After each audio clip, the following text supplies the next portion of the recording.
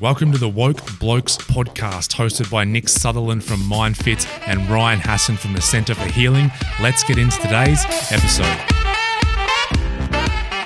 All right, let's go. Ladies and gentlemen. Welcome back, ladies and gentlemen, to the Woke Blokes podcast. It's the Whiskey Bravo podcast today.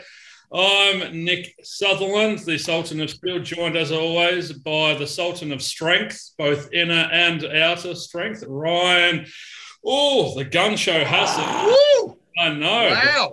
The pipes I didn't realise I had tickets. Front row tickets, one each. 1, 2. Yep, front row seats, Thank both you. of you. Privileged.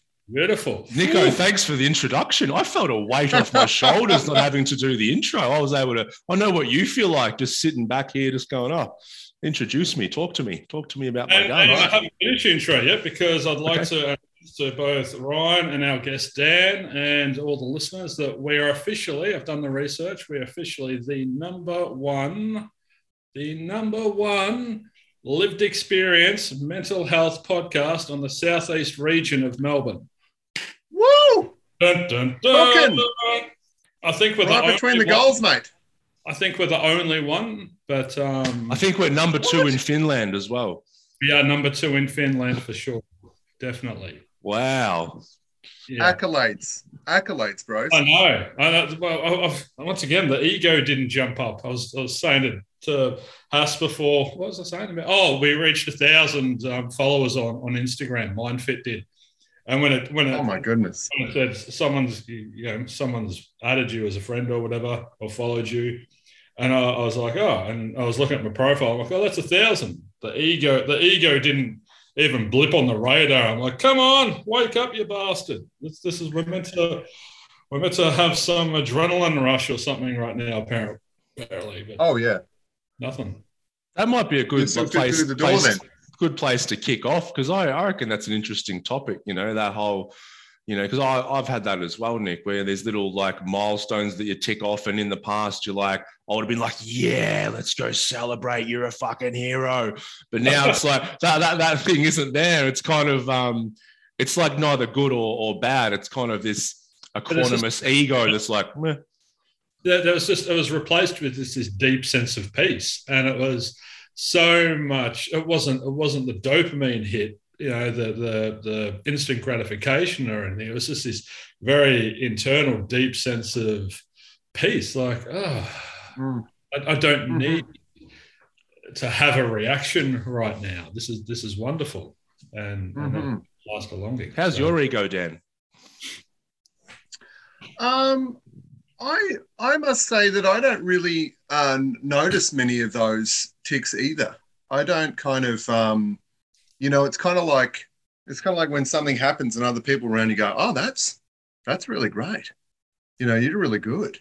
And one of those stories, I don't think it was big in my household, that kind of got a rise to something. I mean, do good, do the best you can, because similarly with my brother, he's a sound engineer, does a lot of TV shows, and he's been nominated for a lot of awards. And similarly, I don't think he even really realized it. He didn't really mention it to anybody. And then somebody in the family mentioned, oh, Joel, you've been nominated for these awards. And he was like, oh, I guess that's all right. And it's kind of, I was like, mate, where's the ego? Where's the color? Like, just didn't even register. So I guess maybe a bit genes, maybe a bit conditioning, bit this, that, and the other. But I also think it's interesting when I'm interested in your guys' experience when you're meditating, your sense of where you're putting the focus of your awareness. And I certainly, you feel this awareness expanding often at times, but then you can notice too the locale of your sense of self can actually move around. Have you guys noticed that? I must have been meditating in my sleep last night, or I was meditating on an astral plane. I was doing something because I woke up, I came back into consciousness this morning with a very profound experience of being of not only hearing my heart beating, but being in the heartbeat and being being in the space between the heartbeat. It was, I think I must have started in my ear canal or something, but in it, not just that faint or when you got a headache, not that throbbing noise, but actually in it, and then moved all the way down into. It was the clarity of that experience was amazing. I was just like, that's unreal. Yeah, no, I've played with it a bit as well. I did some work with a lady for about 12 weeks. Shout out to Leonora from Embodied Truth. And a lot of the work is what you're talking about, Dan. We were really playing with that sense of I, or that sense of self, or that where the witness is sitting. And it was really interesting because it was kind of my witness would kind of be behind my head here somewhere. But as we started to do different work throughout the weeks, it would start to shift. And one of the big things kind of ties into what you said, Nick, is I would have these experiences. Could be my heartbeat, could be something in my stomach, could be a sensation somewhere else. But I would be looking at it from that place of the witness behind my head. And then eventually, as I was doing this work, she was helping me go, instead of looking at it from back there, can you take your awareness to there and be in there?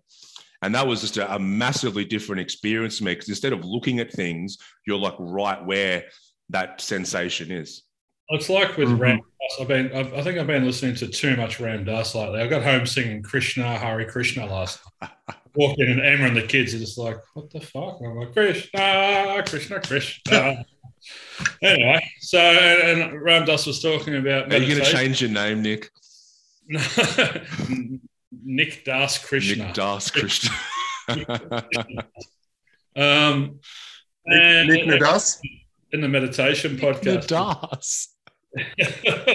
He was talking about meditating and the Vipassana meditation. So, and on the last day of the 10-day Vipassana meditation, we're instructed to pass our awareness like a rock from the outside of our head and our temple, through the temple, through the head and out the other temple. And that takes about an hour to do, and it feels real weird. It feels like you're getting surgery or something, but someone's numbed it. You can feel it, but there's no pain or discomfort or anything associated with it. But Ram Dass was talking about this meditation, and you can meditate observing a candle, and just all of a sudden you're experiencing the shifting of the candle and the flame, but then all of a sudden you are the flame. And so you stop witnessing and you become, and there's this, this oneness. He said something wonderful. He goes, well, there's no such thing as soulmates. There's no plural, because we're all one. There is just there is soulmate. We are soulmate. We are the one. A soulmate. Yeah. I'm a soul man. I love that. Yeah, we're talking about, this open awareness, isn't it? And a lot of studies have shown now, if you want to get into a really nice meditative state, as in have those brain waves lower from a high beta down into an alpha and even into a theta, is we create this open awareness. So our awareness starts to move, from one location to many locations in the body, to the whole body, and then outside of the body. And that's a beautiful state to be. And that's a meditation I actually used to take clients through a bit, where we'd focus on put attention on the different areas of the body. So top of the head, eyebrows, would move through the whole body, then encapsulate the whole body, then move to outside the body, the room, the building, the town, and we'd eventually see how aware we could be of our surroundings. Hey, Dan, do you, as you're talking about the different megahertz, the levels of consciousness, and we're dropping down. So you got the beta, alpha, theta, delta, but the gamma is above them, and gamma is high. So when I was hyper aware, 20 minutes to eat the orange, and that, it took me 3 days to come down. It's what's the? Does anyone know? Because the we're talking about lowering the vibration, the frequency, but then we get into gamma, which is this high state. So what that's the transcendental experience oftentimes, is that gamma. But it works. So Dr. Joe Dispenza has done some great work measuring brainwave states, and he can kind of predict when someone's going to go into gamma and have this transcendental experience. But it's actually, gamma will happen as you go down. So it's like you go down to a very low. Yeah. So instead of up, you go down, and eventually it goes such a slow brainwave that all of a sudden it shoots up into this gamma, which is massive amounts of energy. And whether you say, that's you're downloading things or whatever, it's a mystical experience. But yeah, it's by going down that it somehow pings up to this high energy state. Yep. Mm-hmm. Yeah, you would think of it kind of being like this amount of peace, that there's stillness and peace that's resonating in a frequency that you can actually hear those upper registers. One of the experiences that the Buddha talks about is that, heavenly sounds. One of his apprentices comes up and sort of says, mendicants comes up and says, "Oh, I'm hearing heavenly sounds." And he says, oh yeah, heavenly sounds. And to me, and I'll loop back to this, but I noticed that when you're very still, you can hear this high frequency humming. And I think different traditions have different words for that, different concepts, there's kind of, and the way you guys are talking about plunging down and going back up, the Kundalini rising and all these sort of different ways of mapping at the transcendent experience of no self. And it's interesting that seems to be a frequency that you can only notice when you're deeply peaceful, but it's a very high frequency. It's interesting that I think it's important to make reference to all those things, and to also because we were talking about ego, and it's important to loop back with all of these experiences. There's two sides to the coin, and we're talking about very much the everything side. I am everything. There is no me. There's just everything of which I'm a part. And the flip side of that, which is the Advaita Vedanta side, which is I am nothing.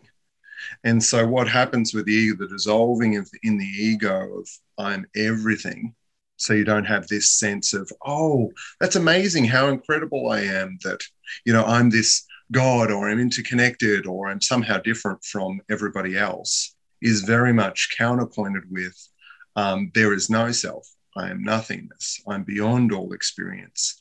And I think trying to kind of go for one and not the other, or discount all experience for just I am nothingness, that can become nihilistic. And I am everything. I'm so grand. I'm expansive. I'm incredible. Can end up disconnecting you from other people, like I'm special, or this kind of ego sense to it. And so holding those somehow in this very non-intuitive kind of understanding. It's like, how can I be everything and nothing? What are you talking about? The mind can't really make sense of that. No, the mind needs that duality to kind of properly grok what's being said. But yeah, but we're not the rational mind anyway. So that's just in existence for this chapter of our soul's life and whatever. Yeah. So yeah, that's far out, man. It's like we're diving into Ram Dass again.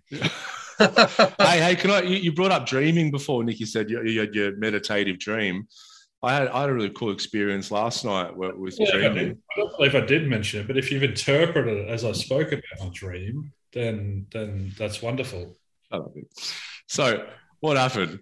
I had this dream. I think it was last night or the night before. Just the memory came up. But anyway, I was playing golf, and I had Tommy, my boy, and he was just kind of walking along. But I was playing when I first got obsessed with golf, when the bug hit me when I was about 14 years old, and I was a member at Croydon Golf Club where my dad was. And I play like nearly every day. And I just knew that course back to front. And anyway, last night I played a bunch of holes of that course. And it was one of those dreams. It wasn't lucid as in I knew I was dreaming, but I was very in the experience. Like I noticed all the trees, the undulation of the greens and the fairways and everything. And that, it was really cool because I played these few holes and enjoyed it. And my son was there. But like in reality, that course got demolished years ago and it's a housing estate now. So I could never actually go there and have that experience of playing, but I did in my dream. And I think that's so amazing about dreams, that we can do that. I did a similar thing in a meditation. I played because I'd heard about the prisoner of war. Can't remember his name, in Japan, and he played his home golf course over and over every day in his head. So he wouldn't go crazy. Yeah, and it kept him sane. And then when he actually got home and recovered, he went out and shot the lights out and, played an amazing round of golf after not touching a golf club in 5 years or something. And they're like, how did you do it? He goes, I've played this course every day, sometimes 3 times a day for the last 5 years. And wow. So I played around with that in the meditation. And the next round that I went out, I lost my mind, and I focused on this breathing and just connecting with, I was just out by myself. There was no one else on the course. And I shot the absolute lights out without trying, without even thinking. It was just, I was just in the tree. I was in the grass. I was in the air. I was in the everything. It was, I got in my car to drive home. I'm not sure if I can drive home. I'm not sure if it's safe for me to drive home. Yeah. I might drive through everything. I'm drunk on God. I shouldn't be driving. Yeah. I wanted to get your thoughts on both of you. The Ram Dass coined the phrase, we're all just walking each other home. And I love that, and I've been doing a lot of work with clients with that philosophy. And spoiler it for everyone listening, none of us get out of this alive. Oh, bullshit. Sorry. Eternal. When did this happen? Yeah, who decided this? Is this the government? Is this part of the COVID restrictions? This is bullshit. The ego doesn't get out of this alive, all right? Death is just a disease. There's got to be a cure for it, Nick. Come on. The leading cause of death is birth. So stop being born and you'll stop dying. We need a vaccine for that, surely. So we're all on this conveyor belt. We're all going to tip off the end of it at some stage. So we can walk ourselves home a bit more gently, and when we're okay, we're in a position to walk others home. And an example of that is just tiny little things every day. And the clients that are listening, they've heard me talk about this, but for those that haven't, it's just like letting someone in traffic. Just like, yeah, I'm going to let you in. And it's just we're walking each other home. We're all heading to the same space. I had a client said the other day, and this is a beautiful example of it. He was at Vic Roads or somewhere, registering his car, and this woman turned around with a big slushy and just spilt it all over him. And because he's been really focused on this and doing the work around this, he instantly, without any conscious thought, just went into his Buddha nature, into compassion and love. And he was like, are you okay? And that was his first question. And she was like, oh my God, I'm so sorry. He's like, no, we're okay, but are you okay? And she's like, oh, yeah, I'm fine. He's like, okay, wonderful. And have a lovely day. And, she was in suffering. She was embarrassed and feeling ashamed or whatever. And he didn't compound it. He didn't deepen that suffering for her. He alleviated a lot of her suffering by walking her home. And he said the feeling that he had for the rest of the day after coming to the awareness of that he did that was so peaceful for him. Yeah. Yeah, I had a similar experience once, actually, now that you bring up that instance. And I think having something heightened happen can kind of push you into that state, especially if you're doing some kind of practice or you're finding that space. When I was in high school and we were metalwork, I'd finished my work early. We were making kind of a steel box for a pencil case. And some of it involved punching and then drilling. And some of the sides, as you drilled them, you had to drill through multiple pieces of the plate steel. Yeah. Remember that? So I'd done my box and I went over to help one of my classmates and wasn't really thinking and just kind of helping her. And, okay, this is what you got to do. Take that, and blah, blah, blah. And I squeezed together a couple of those pieces so she could drill through them simultaneously, and I punched them. And I said, just take that. Yep. And you just lift it up and drill it and whatever. And she started to drill and went off the side and into my finger. And similarly, I mean, yeah, shouldn't have your finger there. Exactly. First response. But I was kind of like, I immediately kind of was definitely separate from the experience of what was happening in my body, and it experienced a lot of pain very quickly. But interestingly, I think what drove it further is that she got so upset, the blood kind of went everywhere and she just started shaking and crying and just like was really, perturbed by the whole experience. And I just kind of, just grabbed my hand and grabbed my finger or whatever. And I went, oh, are you okay? Are you all right? And she was like, oh my God, and just totally freaking out. And I kind of said, let's look at them sometimes because it's the pattern interrupts. Yeah. And so they're all, oh my God. And when you turn around and say, are you okay? It's so outside their frame of reference and what they're used to. They're like, it's what? Like they're going to be angry at me, and then they get the opposite, and they're like, yes, absolutely. I think it is partly fear that they're like, what is this other person going to do? What's going to happen? Well, they're going in immediate fight, flight. It's straight into anxiety. So, absolutely. Have you got one more house? Have you got an example? I'm trying to think. I think in those moments, it's kind of you said we're all walking each other home and we've been talking about everyone being one and connected and all that. And I think you kind of realize that when you do a selfless act or something that you don't have to for someone else, you realize you're kind of helping yourself as well. I think that's why it feels so good, because it kind of reminds you of that, hey, we're all in this shit together, even though there's fighting and there's hate and there's, online rubbish and all this kind of stuff. At the end of the day, when we really connect with someone eye to eye in those moments, I think it does remind us that, hey, we're all in this together and we're all going to be okay. I said to Em last night, she had some things to do and she didn't have a great night's sleep. So I got up and did some things for her. And she sent me a message later going, oh my God, thank you so much. You didn't have to do that. And I was like, well, if you have that to do, I have that to do. So I don't see it as me and you, I see it as we. So we have that to do. And she's like, oh, you've been listening to Ram Dass again, haven't you? I think that's beautiful. I think that's beautiful, Nick. Because often we just do. You go, Dan. We kind of feel like, I've got to be on top of my own stuff all the time. I've got to be so independent and self-sufficient, and this whole sense, it isolates us.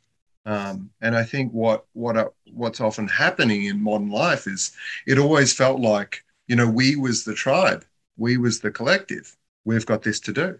We're all surviving. We're doing this. It wasn't like, okay, you go do the dishes and you do the laundry and, you didn't do your task. Yeah, right. But the added bonus to that was I didn't expect her to operate in the same model as I am. I am in the we model, and that's working for me, but she doesn't have to be in the we model. I don't need her to think the same way as I'm thinking, which was a wonderful sense of peace as well.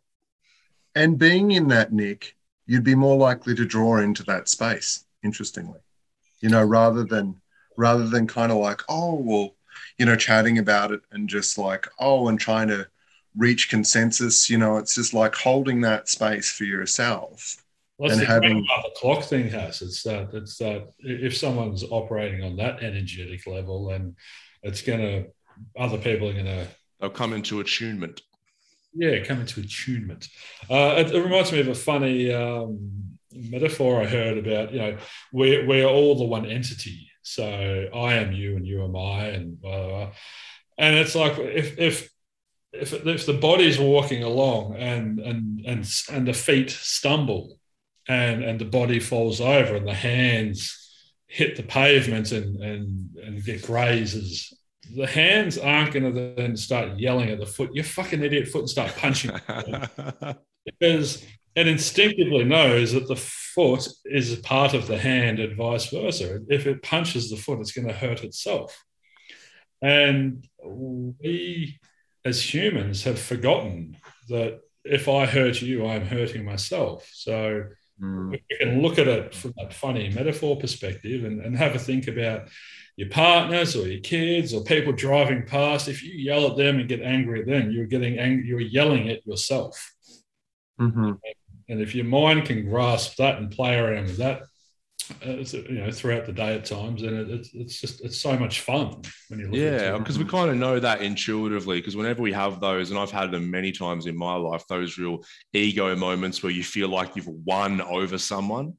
And in that moment, the ego has this little bit of gratification. It's like, yeah, I did it, I won. But then like a little bit later, you're sitting by yourself and there's another part that's like, you didn't win. This is not gratifying to the soul. Then, but you don't realize, see, like, no, shut up, ego, come back, we win.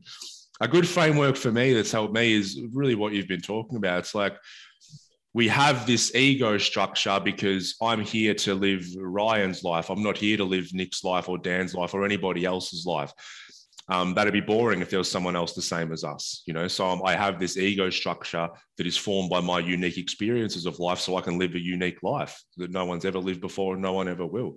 But at the same time, knowing that we're kind of all going back to the one place, we came from the same place, and we're all connected in that essence. And then you get, like Nick said, you can have fun with it. It's like a game. It's like I'm playing the Ryan character at the minute, and yeah, it gets a bit serious sometimes and a bit intense. But you've got to keep reminding yourself, hey, I'm here for a game. I'm here for an experience. And, we don't, and if you come from that place, I find that I don't want to belittle other people. I don't want to get one up over other people. I just want to do my thing and love. And all of these traditions, lead us towards finding those spaces. There's practices in Stoicism, there's practices in Taoism or Buddhism or any of the great traditions. And you can use those type of things to creatively find what might be a fun practice in the moment. One thing I've been doing with my boys, because they're very much in that establishing themselves, competitive and going to be dominant. Learn what suit they're wearing. They're gonna... Right. Yeah. How old are they? That's 9 and 12. Yep. And one thing, but they're very suggestible. Kids are very open, and if they feel like something's going to be fun or different or a new experience, most of the time they'll pick up on it. And rather than try and do, I find myself, I love to kind of go into this lecture mode and teaching mode, and they're just like, boom, just like, you're like, oh no, I'm in teacher mode. They've shut down. And so I said, how about we try and play the game? We had this card kind of game we're playing. I said, how about every time somebody else gets something really good, we cheer and we celebrate their victory rather than feeling bad, because this is the standard response. Somebody else wins, I must be losing. So I said, how about we cheer each other, and we'll each have our turn of winning. We'll each, it'll all go around. But how about when somebody else is winning, we say, that's great. Good on you. You won, even though it's a competitive game, and even though you're in opposition, kind of understanding that other person winning is you win from that too, and that enjoying the game, we get to continue enjoying the game rather than getting to the end of being like, I lost and I'm tantruming and I'm so upset and this kind of thing. You're a terrible, and interestingly, father for programming and to be compassionate and in gratitude and selfless. Like, how dare you? Where do you get off parenting in that manner? It's disgusting. Yeah, so it's a really cool experiment, and interestingly, I'm definitely all for the fact that when you do celebrate, encourage others, this is a natural place in which we can all find our own flow.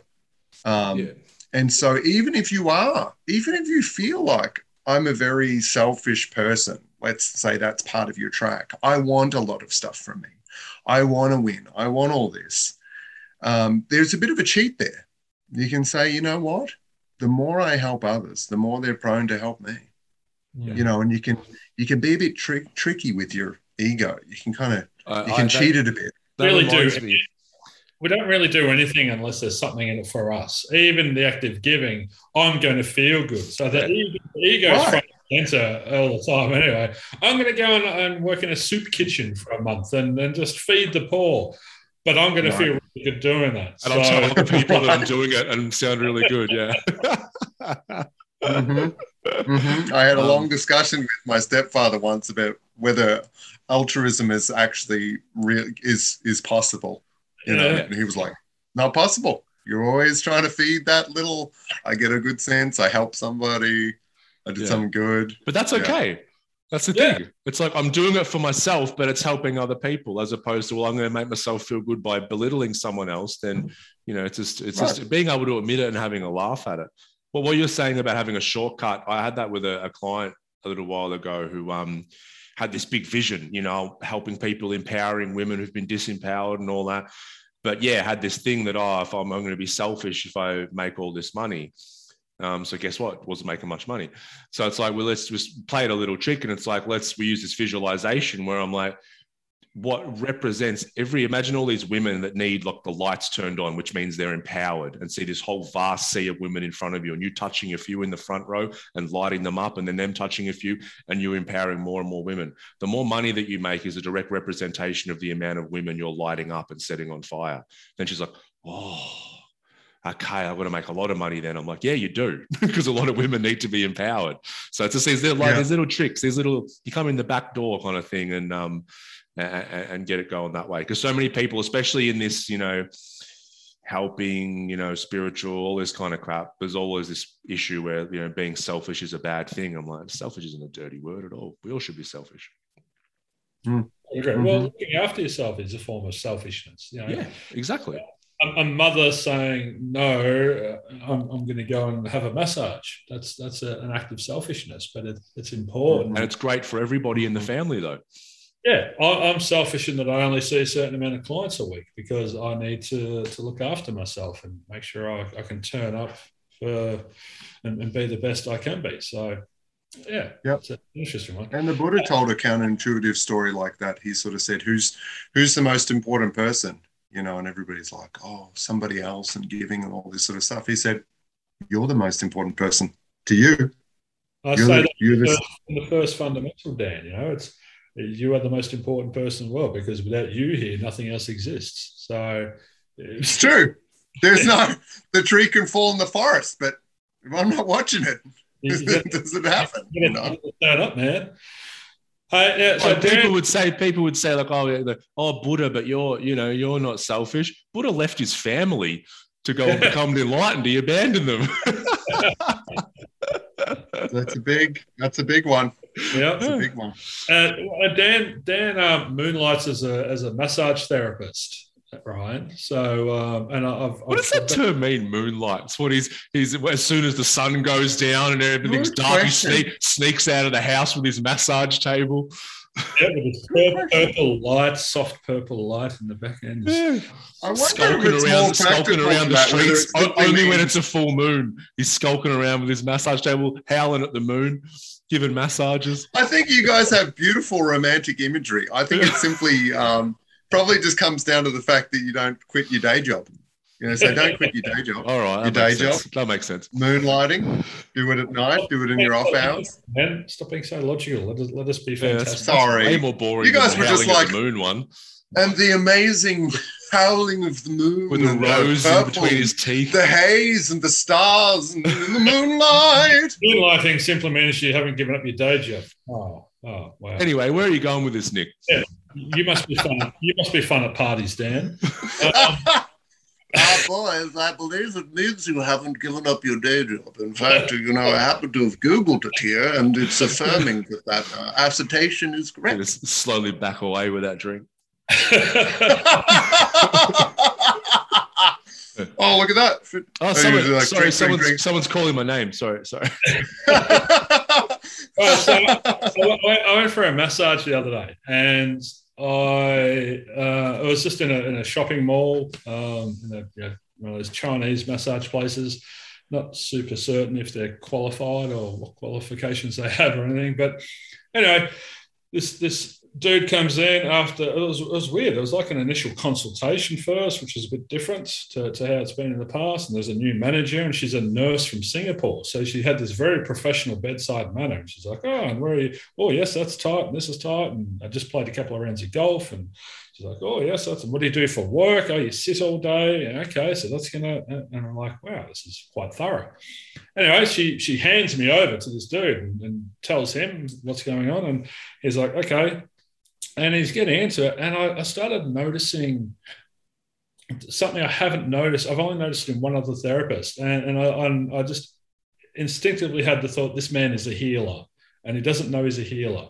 And I felt him work with my body instead of against it. And it was a really amazing experience because it was like he tuned into my body. And he, a lot of masseuses will just gotta get in there and elbows and body slams and suplexes and flip you around. And this dude was just like, no, okay, the body's reacting to that. It doesn't like that. So I'm going to back off a little bit and I'm going to go over here. And he just worked at that level. And I walked and I felt sick. I felt sick in my stomach afterwards. And I wasn't alarmed at it. On a deep level, I thought he's released some trauma in some of those muscles. He's released some toxins, and gut health is linked to mental health and blah, blah, blah. And I wondered what's happening within my systems right now. And this is okay to feel this way. This isn't a bad thing or a negative experience. This is just necessary. And yeah, I know. I'm going back today, and I've never had sort of that deep of an experience in massage. Yeah, that's awesome. I completely agree with your read on that, Nick. That's very much how I see it, and flowing with the body and the release of the toxins and any trauma or any emotional holding. People will cry during a massage. It happens surprisingly more than you'd think. Yeah. And that's a release. The body's releasing in lots of different ways. Well, it's being looked after. It's being cared for. It's being heard and listened to and acknowledged and validated. And so it really made me think about the way that I work with people. I said, and I had the thought while I was laying on the table, like, this is how I work with people and their feelings. And this man's doing it on a physical plane, but I do it on an emotional, psychological plane. But I can't come up against their trauma, and I don't. It's just you're working very gently with it, and it can be multi-layered and blah, blah, blah. But yeah, it was just that. Yeah, and tears come out in session a lot. And when people feel vulnerable, I had a client turn up the other day, and he sat down, and I just looked at him and smiled, and he burst into tears. And I'm like, yeah, I've really got to stop doing this to people. And he was like, I can't remember the last time I cried. And I went, wonderful, just keep going. And he was like, what do you mean? I said, just keep going. This is wonderful. Let it out. Yeah. Yeah. And it was so nice for my body to have that same experience. Yeah, what you said, Dan, like, because I get a lot of referrals and people who've been to massaging, because we do hold a lot of, traumatic imprints and energy in the fascia. And a lot of people have, been for a massage and go, yeah, there's touched on one spot, and I just tears, memories coming up, all of that kind of thing. And I'll try and, in session, get people to, if they're noticing a tender area, just put their own hand on there and start to work it. And because all of this stuff's interconnected at the end of the day. I cried when I started Pilates for the first time, my first Pilates session, 18 years after I did my knee. And I was holding a pink 1.5 kilo dumbbell, and she just asked me to lift it up. And I did that about 4 times, and then I just started having this emotional release. And I'm like, why am I crying? She's like, I don't know. And she had no idea. And I'm like, looking at this pink dumbbell, 1.5 kilos, looking at me covered in tattoos and XR. And it was such a surreal experience. But luckily I knew what was happening on some level, and I just kept going. Yeah. But it was amazing. Well, I think that's too why, making mindfulness and awareness the the foundation of any therapy, whether it be, physical or mental or emotional, whatever you want to say, where you're not bringing a level of judgment. You're not bringing, the mind's not thinking it has to fill in the gaps for you, where it's like, well, why is this happening? Well, the mind loves to answer questions that are unanswerable. It says, oh, I'll tell you why you're crying. It's this, that, or the other. I'll create any meaning you like. You can have whichever one you like. But being like, oh, well, I'm crying. I'm having this experience. And some overlap there that I thought I have a history in performing arts. And something that occurred to me very young with performing arts is that you savor, you very much enjoy the experience of whatever character that you're playing. So you're playing somebody evil, somebody who does horrible things that you would never do, but you savor that experience. You're not there judging the character. You're not there being like, in fact, you're trying to get into the headset of how would somebody do this? And I can enjoy and appreciate this experience that I'll never have in the real world because I'll never get to behave like this. But I can very much loosen those judgments and I can just allow this experience and savor it for what it is. And that's very similar to mindfulness. It's like, I'm not looking at making a judgment. I'm just being peaceful and equanimous. I'm crying now. I'm going to savor this. I was surprised this morning when I looked up the definition for pathos and poignancy.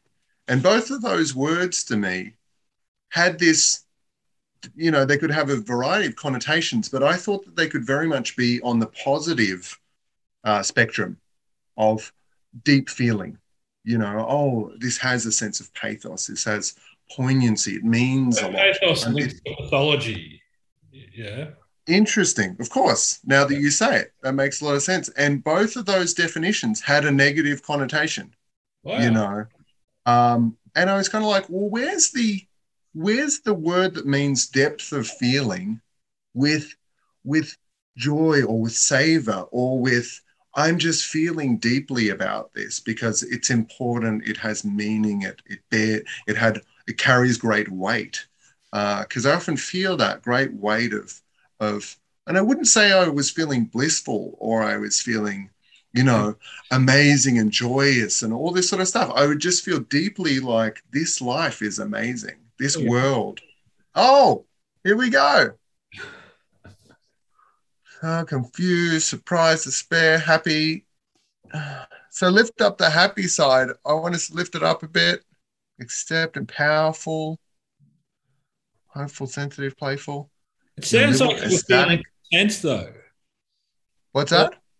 It sounds like you were feeling content. Or I love liberated. When we talk to clients about, they're in distortion often when they're in suffering and they're heightened.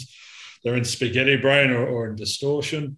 And when they come to a deep sense of clarity, it's just they have a liberated mind, a mind free of distortions. And so they're like in that Buddha nature, in the Buddha state, they're seeing the reality of what is. They're seeing things so clearly without any judgment or bias or attachment or anything like that. So it's just a very deep, liberated, freeing, contented peace. It's just that, yeah.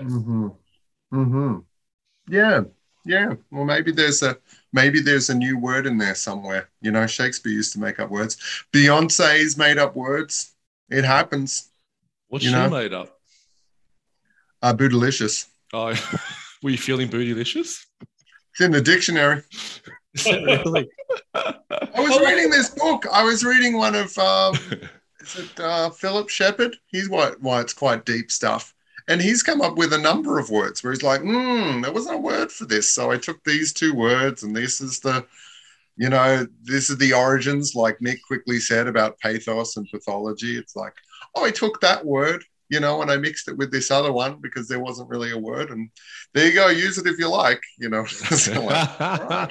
Yeah, that makes sense. That's your homework, Dan, to come up with the word for how you're feeling. All right. I think it's probably some poignancy, but some deep joy, appreciation of feeling. Yeah. I think it's a hard one because I think I get where you're going because there's this, like we said, a deep appreciation of feeling because it doesn't have to be, for me, joy or all that kind of stuff or peace. Even in moments of sadness or feelings of grief, it's like I'm feeling this deeply and I'm not drowning in it, but it's okay to be here. Yeah, but whatever I'm feeling, whatever I'm experiencing, I'm giving it the full depth. And it doesn't have to be positive, negative, just whatever's arising. That's the liberated mind free of attachment. So here's an interesting thought. What if we don't try and label it? Yeah, let go of the story. Nice. What if we just leave it? Yeah. That's pretty cool. That's cool too. Or it can be delicious. It was called All Bootylicious. How you feeling? Just bootylicious all the time. Bootylicious. I love how we go from Buddha to bootylicious in about 3 sentences. It's Buddhalicious. Buddhalicious. I was going to say, one thing that we've been working with quite a few students is this anger. Or anger is this very, intense feeling, can be. Are we just going to, sorry, Ryan, are we just going to leave that Buddhalicious without? I was just like, come on. It's like, I don't think you're ready for this anger. I don't think you're ready for this anger. I don't think you're ready for this drama because my body's so full, Buddhalicious for baby. I mean, come on.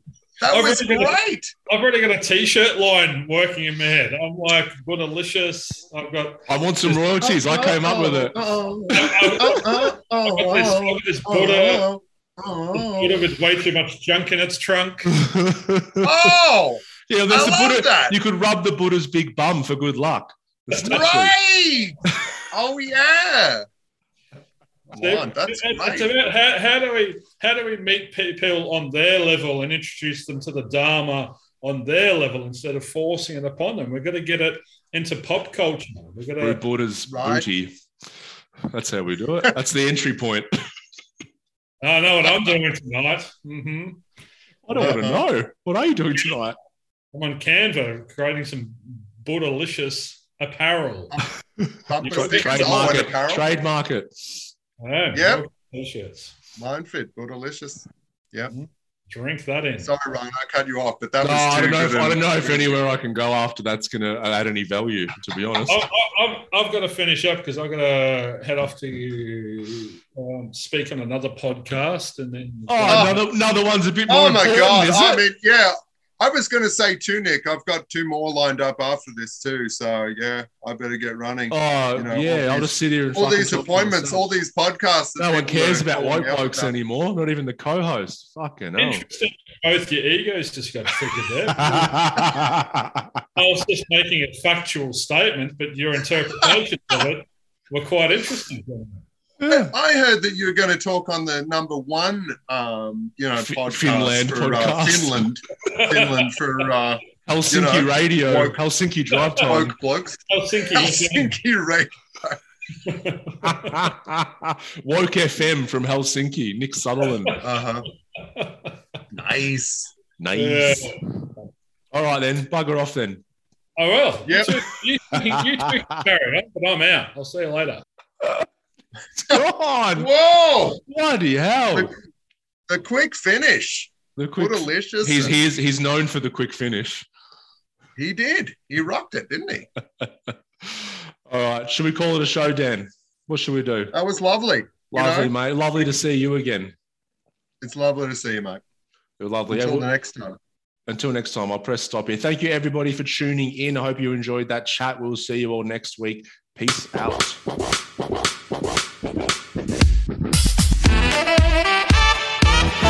Thank you for tuning in to the Woke Blokes podcast. Please don't forget to subscribe to the show. Also leave us a 5-star rating. We thank you so much and we'll see you all next time.